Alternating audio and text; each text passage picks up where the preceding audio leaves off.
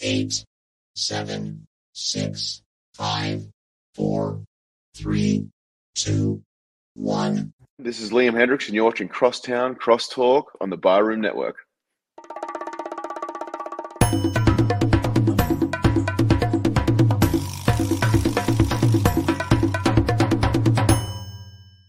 Some may find the following disturbing. Discretion is advised. Every summer in Chicago, the sunshine spotlights the city's spectacular skyline.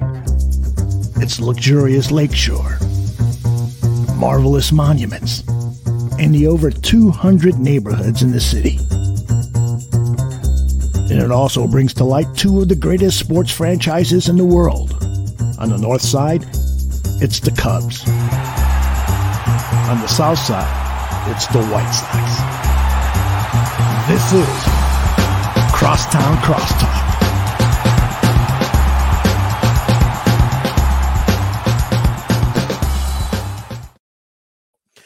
Hello and welcome to another very exciting episode of Crosstown Crosstalk presented by the Barroom Network. My name is Vinny Parisi, and I hope you find yourself warm.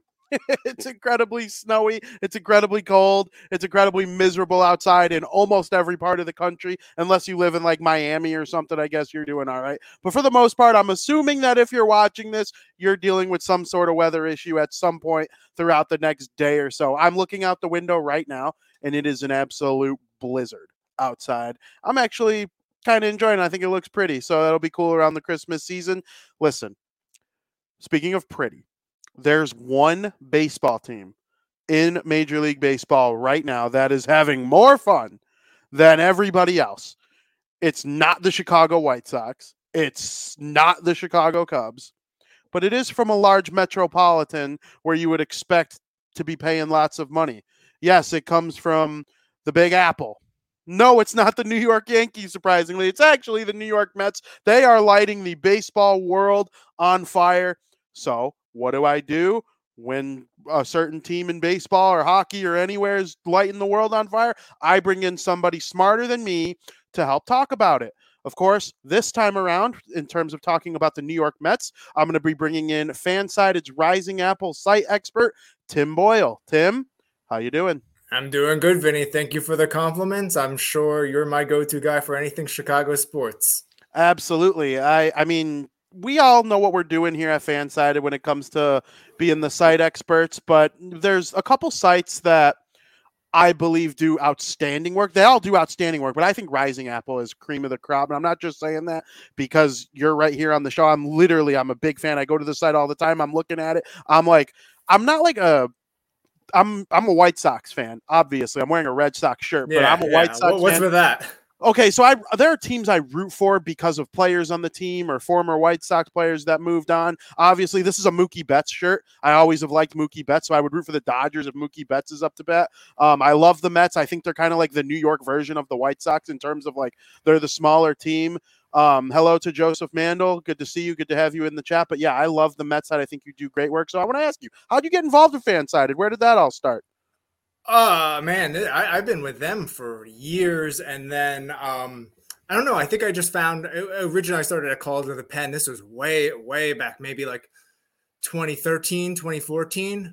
And conveniently it was right after I had gotten a job. So I didn't have as much time to devote to it as much as I wanted.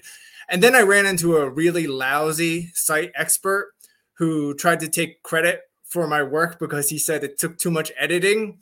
So I jumped away, did my own thing for about 2 years, and then I came back to Call to the Pen, and the site expert there was really good, very hands-on, gave great advice. And then in April of 2018, I received a message saying, hey, would you like to be the new site expert at Rising Apple? And I've been there ever since. I love that. Okay, so of course we're talking about the New York Mets. This 2022 season that just came and went behind us was a very interesting one for the New York Mets. They were one of the best teams in Major League Baseball all season long. Then they didn't even really play bad in September or August or anything like that. The Atlanta Braves just decided to go on an absolute run. Both teams ended up getting bounced from the playoffs in their first opportunity to. What do you make of the 2022 season as a whole, though, for the New York Mets? I think it was a good thing to build off of. Obviously, as you said, they just kind of ran out of road at the end. The playoffs, they still won 1 out of the 3 games. And the fact of the matter was that they got 1 hit in that 3rd game. I know a lot of people were angry about the way Scherzer pitched in the 1st game and then how Bassett pitched in game 3. But the problem was they just didn't have the offense. And I think that was a big issue with the team that was just lingering. They had a lot of singles, doubles hitters. They didn't really have the guy with the pop. They never got him. Vogelback, he had his moments, but he just wasn't that guy. And all offseason, the one thing they've needed to address was the big bat, and they recently got that with Carlos Correa. Yeah, absolutely. We'll get to Carlos Correa in just a minute. He's kind of what made me want to have a Mets-themed show, I would say. But the last of the negatives when it comes to the New York Mets this offseason, the only other negative thing, other than recapping how last season ended, is the loss of Jacob deGrom. He's been one of the best pitchers in Major League Baseball for the better part of the last decade or so. He's going to go to the Hall of Fame. He'll be remembered as one of the nastiest pitchers. His 5 best years are as good as any 5 best years I've ever seen. And so I wonder from you, somebody who covers and watches the team closely, cheers for the team, what did that loss mean to you? It meant something completely different 3 weeks ago. And now it's kind of almost forgotten in a lot of the ways. He chose to leave. He had a chance to stay. We don't know exactly what kind of proposal they had given to him, what kind of contract. My guess would be that it would probably be something shorter, which means less guaranteed money in the end. He's a guy that's always seemed to kind of want to maybe be somewhere else or get the most money. He never connected with the fans the way that I think a lot of people think he may have. It was always his abilities that people fell in love with, but him as a person, he comes out to Simple Man. That's his song he comes out to the mound on. And I think that really is a description of the person. So from a personal standpoint, he didn't really fit New York a lot of the time. As a player, yeah, he's going to be missed, but the way they just days later added Verlander, then Quintana, Senga, everything else they've done, it's if they weren't able to replace him in a major way, I think we'd still be feeling. But I think a lot of Met fans have actually moved on, and he took out a thank you ad today with the fans. So I think it's thank you. Best of luck in Texas. Yeah, absolutely. So you touched on Verlander. Obviously, he's been one of the best pitchers in the last decade, or maybe even longer than a decade, obviously with the Detroit Tigers and the Houston Astros. Now he comes to the New York Mets. He just won the Cy Young in the American League. He had an under 2 ERA, was one of the best pitchers in the league again after 2 years off. He comes to the New York Mets and is going to replace Jacob deGrom. Got to be pretty excited about that. Oh yeah, there was nothing else the Mets could have done other than get Justin Verlander to replace Jacob deGrom. I know there's kind of some people saying he's too old, but the thing is, he just won the Cy Young. He just won a World Series. He's only signed for 2 years guaranteed with an option for a 3rd year. It's a brilliant move. The guy can handle the biggest of situations. He's been in scrutiny for his personal life. I mean, we all remember the pictures that came out a few years ago with his wife. So the guy can really handle anything. So I think that was the move they had to make, and they've just continued to pile on top of it. And, he's going to be exciting to watch both on the field and how he handles things in the New York media. Yeah, absolutely. So that's going to be exciting. And he joins up with Scherzer. They were the 1-2 in Detroit all those years back when they reached a World Series. Does their age concern you a little bit? Yes and no. I mean, it's such a short-term thing, and I think the Mets are really just trying to go for it this year. If they come up short, they'll have another chance next year. Scherzer almost worries me a little bit more because it seems like he misses about 5-6 starts each year. And when he was with the Dodgers in 2021, I think it was dead arm syndrome that got the best of him in the postseason. And then last year, his one playoff start he had for the Mets, it was possibly one of his worst. And even in the regular season against Atlanta, he didn't do so well. So he would concern me more than Verlander in terms of age. Verlander, as you said, he missed time already. So I think there's kind of a point in a lot of pitchers' careers where they have to go through the Tommy John surgery and miss a lot of time. And even with older pitchers in their 30s, maybe they're going to miss time. So the Mets have a lot of great pitching depth. So I think even if they do miss a month, they'll be perfectly fine. I mean, they did it last year without Jacob deGrom for half the season, and Scherzer missed time. So I'm not really concerned about their age. Okay, absolutely. And I agree with you completely. Jose Quintana, he's going to come join the rotation. If you can't tell, I like pitching. He played for the White Sox for a while. Obviously, they got a pretty big haul for him with the Jose Quintana trade with the Chicago Cubs. But then he played kind of poorly with the Cubs, and then he moves on to the Pirates last year and just has an awesome start to the season, to the point where a division contender, the St. Louis Cardinals, wants to bring him in, and he pitched pretty well for them as well. The Mets are like, okay, we'll take him. He could be our 3, 4, probably maybe even 5 guy. What do you make of adding him to the rotation? Yeah, I'm not as high on him as some other people. I get it. He's actually somehow like the youngest guy in the rotation other than Senga. I think Quintana's about 32, 33 years old, which some days I wish I was again. But I can see there's an upside to him, and he's just going to be a guy in the back of the rotation, 3, 4, maybe 5. And the fact that he's kind of a different pitcher. So I think having that lefty in the middle of the rotation can kind of maybe confuse lineups in a series. You go Scherzer, Verlander, Quintana. He's a very different pitcher. So I don't know. I'm going to keep faith that he will continue to do well, but I wouldn't be surprised if he disappoints a little bit. That makes sense. And it's not like the Mets are going to be in big trouble if he disappoints, especially since they brought in a guy, Kodai Senga. All the hype coming out of Japan, every team in the league seemingly wanted him. And like a lot of other players this offseason, the Mets were the team that got their guy. Where do you stand on, believing in him coming to North America right away and taking it to the next level? My one concern is that in the Japanese leagues, they do the 6-man rotations. They pitch once a week. So the Mets are going to have to get creative, especially with their pitching depth, which they do have. They have David Peterson. They have Tyler McGill. So I think they're going to do something similar as they did last year with Peterson going back and forth between the minors. Tyler McGill, he also has minor league options. And then there's other guys that could possibly give them length. They might be able to turn to an opener. So with Senga, that's the only concern I really have. You never really know with international players. His deal is pretty favorable. I saw today that there's actually a clause in his contract too, that if he undergoes Tommy John surgery, it really changes a lot of the financials, which I guess doesn't really matter anyway if we're talking about Steve Cohen. So Senga, I'm excited to see, but I really don't know what to expect out of him. That makes sense. So we get off pitching. Mets have a lot of stars all over the field. It's been fun to watch for the last couple of years how they've kind of built this thing through, spending money in free agency and making trades and stuff like that. Well, for those who don't know, this is our first show since the Correa news, so I'm going to explain it quickly. Correa signs with the San Francisco Giants. We talked about that on our last show. He's going to the Giants. He was wearing his uniform for the presser a couple days ago. He's wearing the underwear for it, too. Yeah. And the Giants were like, hold on a second, Mr. Correa.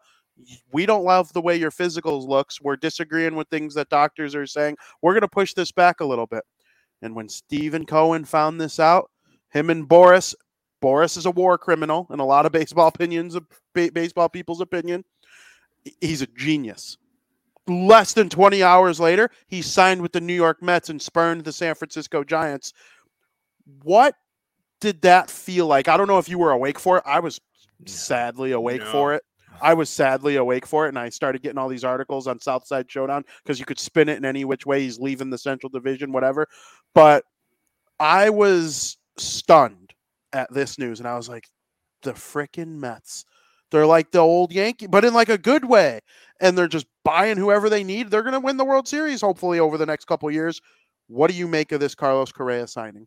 Yeah, it really caught everybody off guard. I mean, when somebody agrees to a deal, especially of that magnitude, $350 million, it gets done. You take a risk. At worst, maybe you change the amount of money there was no time for this. It was just a big hold up for his press conference to make it official. And everybody thought it was just something minor. And maybe it is in the end. We don't really know what the medicals that the Giants disagreed with were. So, I mean, I woke up and I thought I missed something. It's one of those moments where you think you're lucid dreaming that you don't know what's going on. I think it's a fantastic move, and it just makes the Mets more of the bad guys, being able to do it so swiftly too. Yeah, absolutely. And I've seen plenty of people with disdain for the Mets over it now. I don't really get it personally. I'm like, we'll touch on Stephen Cohen in a minute, but I'm like, they have an owner that like is actually trying to do it right instead of just being a greedy D-bag over the whole thing like the rest of the owners in the league. But really quick on Correa, he's making a position change. He's been a shortstop his whole career. He was with the Houston Astros and then the 1 year with the Minnesota Twins. He's going to play third base now. Do you believe this is something that is smart on his part, on the Mets' part, to bring a shortstop over to third base? We've seen it work in the past. We've seen it work in the past in New York. So what do you make of that? Yeah, that doesn't really concern me. I mean, I think everybody's a lot of the best players start off as shortstops anyway, and they just move to third base or second base. So maybe there's going to be a little bit of adjustment. It has worked out poorly for some other teams. I don't know if you remember when Jose Reyes and Hanley Ramirez on the Marlins, when they actually tried to win, they were on the left side of the infield, two former shortstops. I think it was Ramirez who tried to do third base when that happened, and they just didn't get along. But Lindor and Correa, from what we know, they're actually really good friends. So I think they're going to make that part of it work. It's not going to be another situation where Jeff McNeil and Lindor are getting in a fight in the tunnel. This team, they jive really well now. I think that was a big difference that we saw in 2022 as opposed to 2021. And I think I'm not concerned about Correa. He's a great fielding shortstop, and he might even end up being a better third baseman. Yeah, that would make sense. And yeah, those two guys are just absolutely unbelievable. Does contract worry you at all? Does that just not bother you at all? Like, who cares what's going on in 2040 or whatever? Like, yeah, yeah, it's not going to affect me financially, so I don't really care about that. And the AAV is what, like 25, 26 million. Yep. It's not even that outrageous. I mean, Lindor's is the more outrageous one. It's like 34. It's one of the top 5 or so in the league, but neither of them are really an issue. It's not an issue until it prevents you from doing other things with the team. And I don't think it's gonna. Would you say Carlos Correa is the best player on the New York Mets now? Close. It's close. I think it's going to be him, Lindor, or Alonso, one of those three. Alonso would bring something completely different than those two. It's that power, and he's becoming a complete player. He can field now.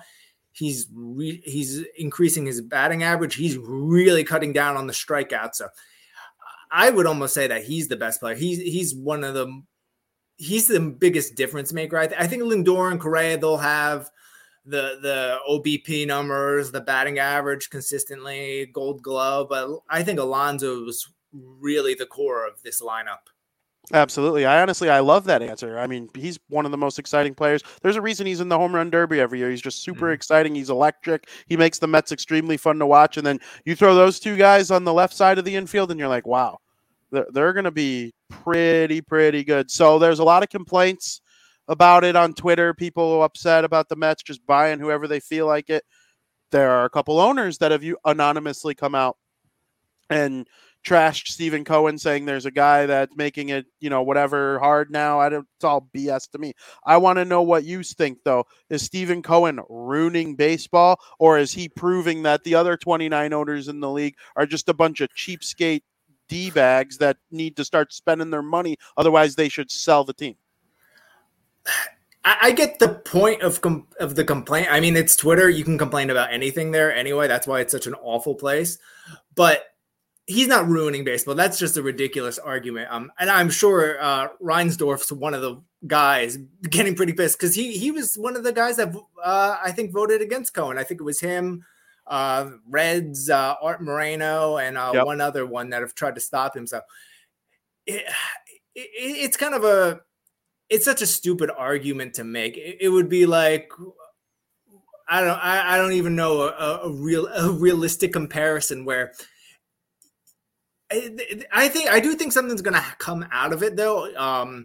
Whether it's some kind of more of a hard cap or a floor, but I do think this is going to eventually lead to some changes, especially because it is going to affect other owners and their ability to win. But it's also a wake-up call for the ones who don't spend.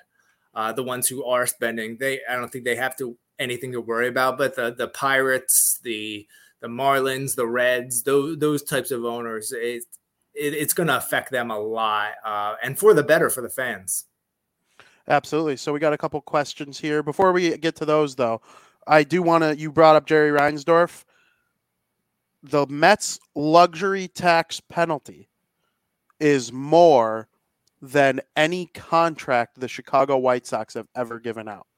Just want to say that about Jerry Reinsdorf really quick. So Aldo wants to know, Tim, can you please tell us what's the prevailing feeling amongst Mets fans about the Cubs organization? I mean, about the Cubs, we were willing to take a risk on Cody Bellinger until we got Nimmo. Personally, I don't think the Cubs have had that good of an offseason. I think what they do next offseason will really say what they do this winter. Swanson isn't really the big impact move that I was hoping that they could make for themselves. I was hoping they would get one of the other shortstops, whether it be Correa, Turner. Bogarts, I think, would have been a great fit for them, especially with that Red Sox connection. I don't think they've done enough. They got Tyone, but they're not making the kind of moves I think that they need to make. I think they're one big bat and one big arm away from really being taken seriously. Absolutely. They're very interesting. And then Joe Manda wants to know, what about the physical concerns for Carlos Correa? Do you have any concerns there? I don't have any concerns. I guess it is a concern, so I just lied. But I would like to know what it was that held him up from getting signed with the Giants. But, the Mets do have a pretty big wide opening at the DH spot if there was an issue. So they could always do what the Phillies did with Bryce Harper last year, just DH him for the whole year. Right now, we still have Eduardo Escobar. He could just be the third baseman and do whatever you want with Vogelback. I don't think he's that important of a player. So, players do age, but Correa is also only 28. I think that was around the same age Wilmer Flores was when the Mets non-tendered him because of his bad knees, and he's been pretty good for the Diamondbacks and Giants in recent years. So, we might have to suffer through 1 year of recovery. But again, we don't really know what the medical issue was, and apparently it wasn't enough to have the Mets pass on him. Part of me thinks the medical status of Carlos Correa was the Giants, actually, cold feet. I've heard that was a big issue for them, cold feet with a big contract like that. The NL West is a scary place. So obviously the Washington Nationals are rebuilding. I think they traded Juan Soto. Obviously they don't have any of their top dogs anymore. But the Miami Marlins are hit or miss. Sometimes they have one of the best pitchers in the league with Alcantara. But I am curious. It's a three-headed monster. Philadelphia Phillies were in the World Series. They were defeated by the Houston Astros. The Atlanta Braves have consistently been one of the best teams in Major League Baseball for the last handful of years, including 2021 when they won the World Series. Where do the Mets stand, in your opinion, amongst those three? Did this Correa move put them over the top for good? Do you think all three teams end up making the playoffs? The whole thing, the whole kit and caboodle with the NL West. East. I'm so sorry. I meant East. Yeah, you said West before, and I was thinking because I wrote it down as I'm dumb. It's like one of those maps you see where it's like the opposite that they probably have, like in China, where you're not sure because everyone just wants to be on the left hand side. But anyway, I'm just dumb. I mean, in the National League, how many? There's going to be six playoff? Is it six playoff teams? Seven? Six playoff teams. Yep. Or is it seven? I keep forgetting how many there are. I believe it used to be 5. Now it's 6. Now it's 6. So it's the 3 from the NL East, the Cardinals, then the Cubs or the Brewers. I think the Cubs can potentially make the playoffs. And the West, it's the Dodgers and the Padres possibly. So it is one of the teams in the NL East could potentially fall out of it, but I think all three will make it. The Mets, as they started to make moves, it was more about replacing people. They replaced DeGrom with Verlander. It's a kind of lateral, maybe helps them a little bit. They replaced Bassett with Quintana, Walker with Senga. So they're very lateral moves. The bullpen still needs improvement. But then as soon as they made that Correa deal, as long as it gets official, I think that elevates them above the Braves, who have done very little this offseason. And even the Phillies, who their moves have helped improve them the most. They got Taijuan Walker from the Mets. He's going to give them that third really good pitcher. And he's the same age Zach Wheeler was when he signed with the Phillies. And they have a lot in common if you look at their numbers, the injury history, and how they're starting to really peak at right before they turn 30. So I think he's going to be really awesome for them. The Braves, they've come back and they've overtaken the Mets 2 years in a row. So we can never count them out, even if they do nothing. That Sean Murphy trade still doesn't make much sense to me. Now they have two pretty good catchers. I mean, d'Arnaud was an all-star last year. Then they gave up William Contreras.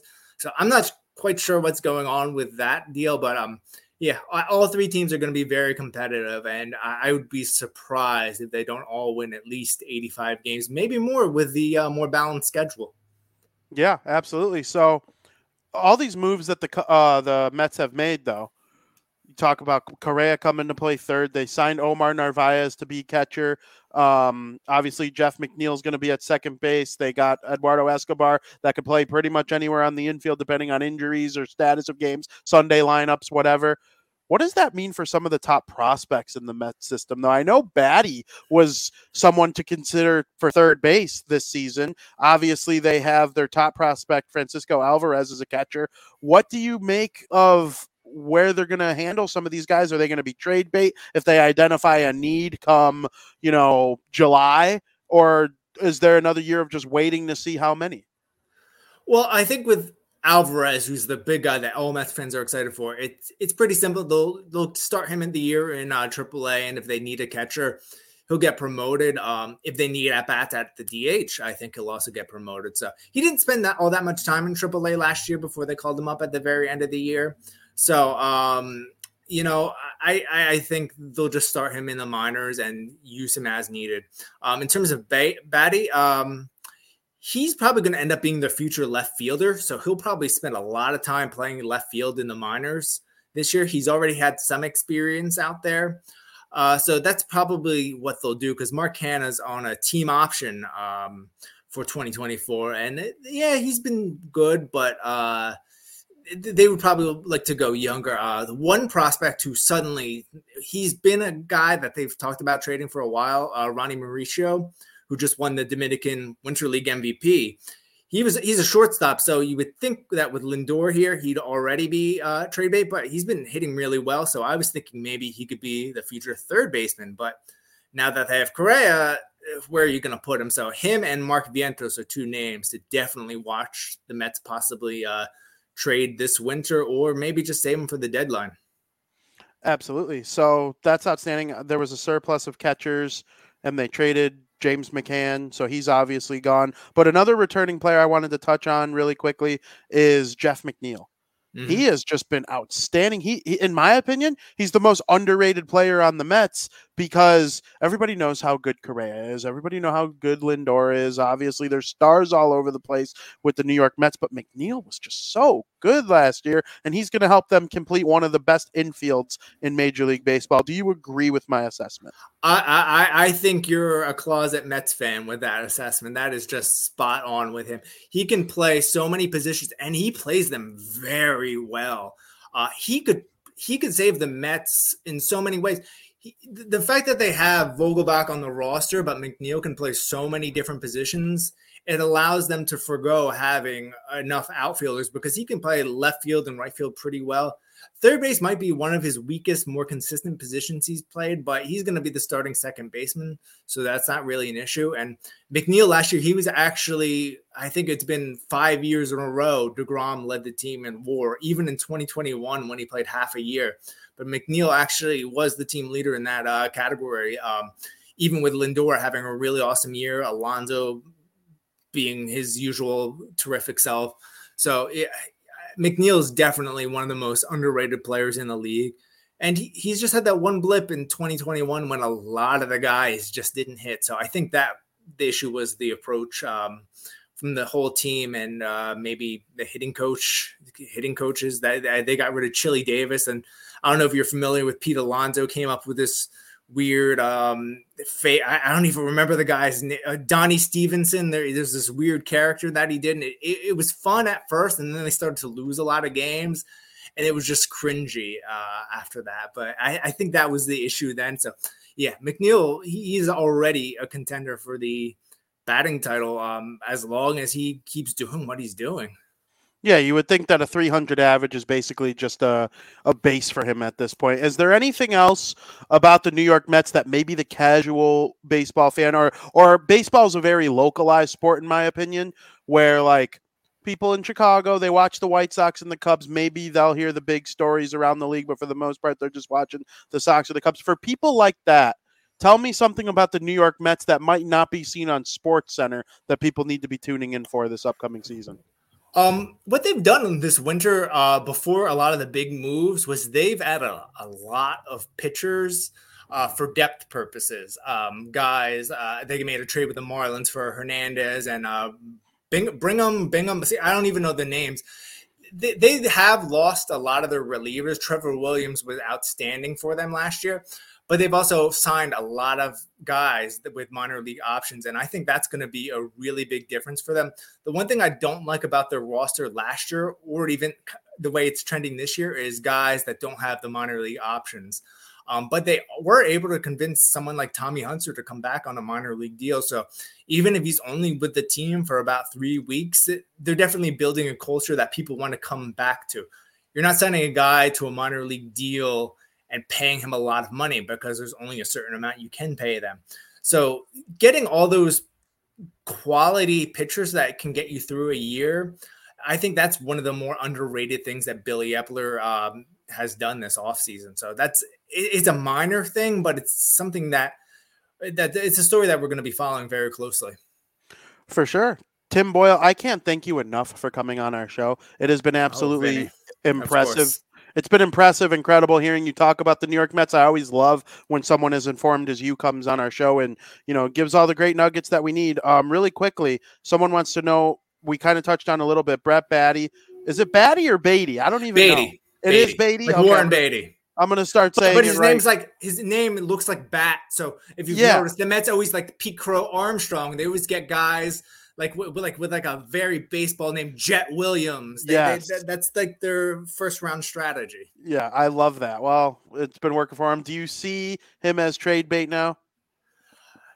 I think the Mets will listen on him, but I don't think they're going to pull the trigger. And I was actually working on a story about trade candidates for Beatty, and both the Chicago teams I think could really use him. And I think one of them is actually a really good fit. So I guess you'll just have to tune in to Rising Apple.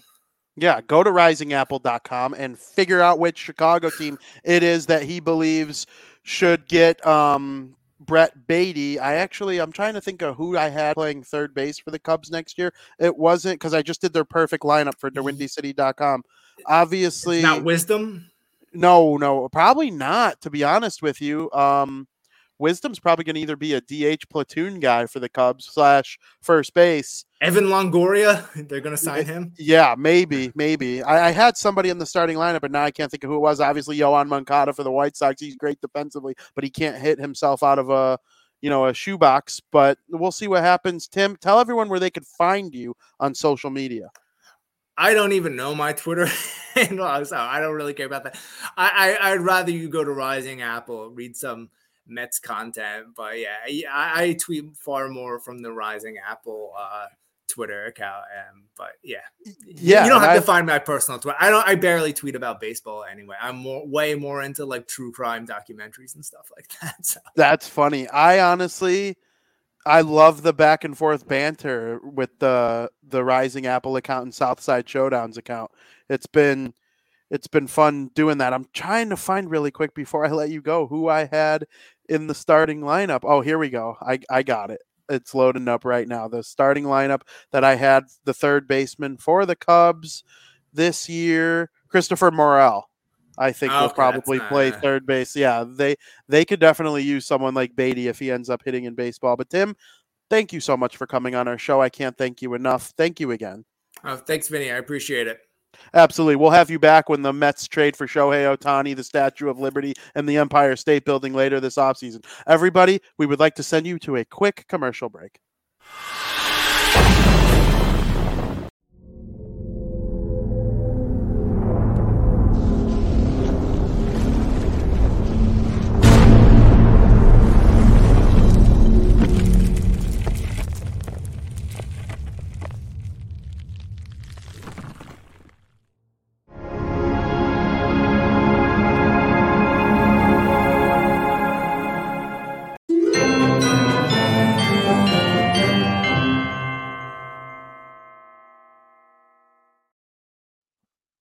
Welcome back to Crosstown Crosstalk. We can't thank you enough to Tim Boyle for coming on our show in the middle of a blizzard. Wow, look at it out there. That is absolutely unbelievable. Yeah, a couple nights ago. It was actually 2 nights ago now. I'm sitting, I'm working. I went out to dinner right before, so I was a little late on my work for Fansided, and I'm getting ready to close my computer and go to sleep. It's getting close to being 2 a.m., which is my typical bedtime every night. 1:38 a.m. John Heyman, breaking news, Carlos Correa is going to the New York Mets. Wow, how did that happen?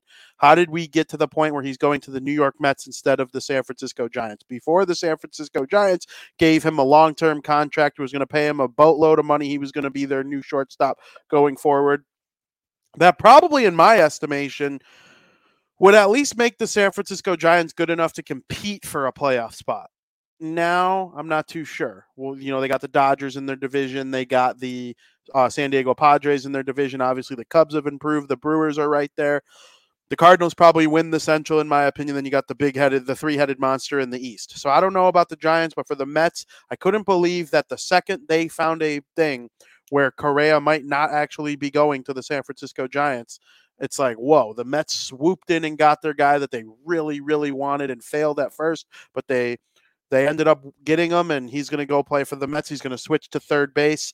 And in order to read more about that, make sure you go to risingapple.com to read all of Tim Boyle and the great workers for his website right there. It should be a lot of fun. Before that, how annoyed are the Cubs? They signed Dansby Swanson to a 7-year deal right before the Correa drama with the Giants and the Mets became a thing. The Cubs wanted Correa. He was their number one shortstop target, but he ended up going with the San Francisco Giants. So they went with Plan F and went with Dansby Swanson. He's a great player. He had a career year last year, career year and a contract year. Sometimes those are sketchy, but he ended up signing with the Cubs. I think it's a great play. Dansby Swanson's awesome. He's going to be a good player for the Cubs. You'll move Nico Horner to second base. You use Morel at third for now until they make a move. Obviously, Wisdom and a couple other people are probably going to platoon first base, DH, all that kind of stuff. Seiya Suzuki, Ian Happ, and Cody Bellinger in the outfield. They just signed today Tucker Barnhart, who's going to probably be their defensive-minded catcher. Run him out there, I think, a fair amount of time, along with Yan Gomes, I think is a good catching duo for them in this type of year.